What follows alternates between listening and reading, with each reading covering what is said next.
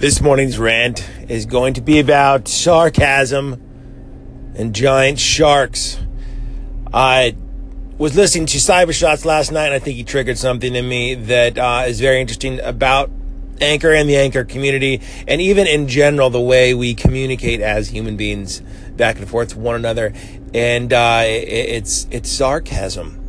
It's sarcasm, and when you look at something like a platform like Anchor, it's unique in this affair. It is the only platform where you do hear communication going on, and people can be very sarcastic, but you still know that person, is a nice person. They're not saying they hate you. They're not saying I hate you. They're saying, dude, I hate you. There's something great about that moment, right? Now, this is a very unique characteristic, and I'm going to get over into the stage of giant sharks. We're going to tell a story about the movie Jaws. If you've ever seen the movie Jaws, it's about a shark lurking in the water that's coming to attack people. Everybody has to see this movie. I think it's required if you're alive.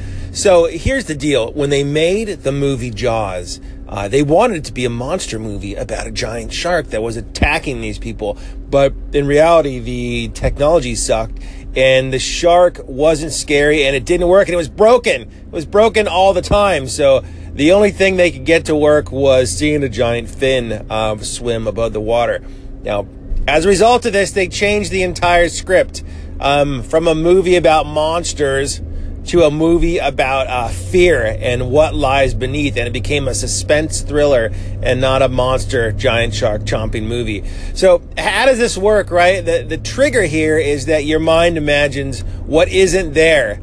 And so you see that people would see that shark fin and they would see the suspense, and they never got to see the shark. And as a result, they imagined in their minds there was some great demon lurking beneath the water that had some, impression to kill them. In the case of this movie, it's true, but we tend to take that analogy into the social space.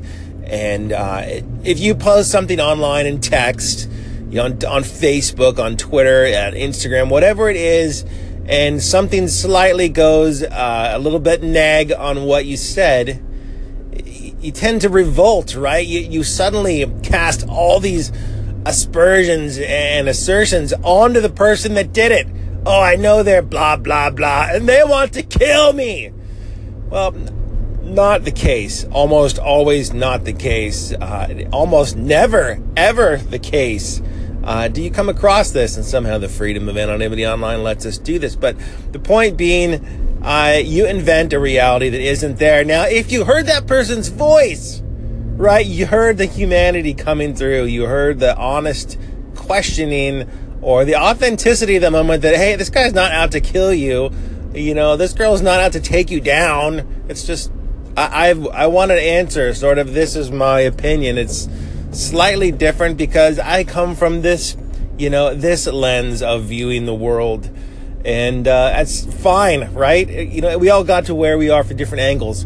So, sarcasm, it's free here. It's free to roam. I've heard it everywhere, and it's great and it's unique, and it's something Anchor should use because it is a first mover tactic for this app. It doesn't exist on another app. If you can name one, let me know. But what is so wonderful is, YouTube, you could be sarcastic in your video, but it's the commentary where things get ugly, right? You see some serious crap flinging down there. So it is great. Sarcasm is great. Laughter is great because it is spontaneous, and you can't keep it in, right? And that's one of those unifying things of something that Anchor is going to succeed on, and I hope they find a way to amplify this app. So I don't know where Anchor's going. I hope it goes somewhere good. They've got a lot of changes to get it good. Anchor, call me, please.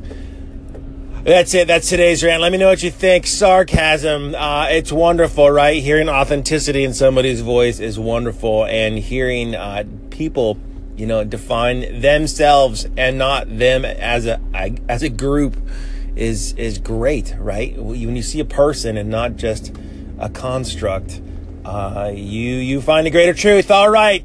This is Killjoy, hopefully not killing your joy. Out.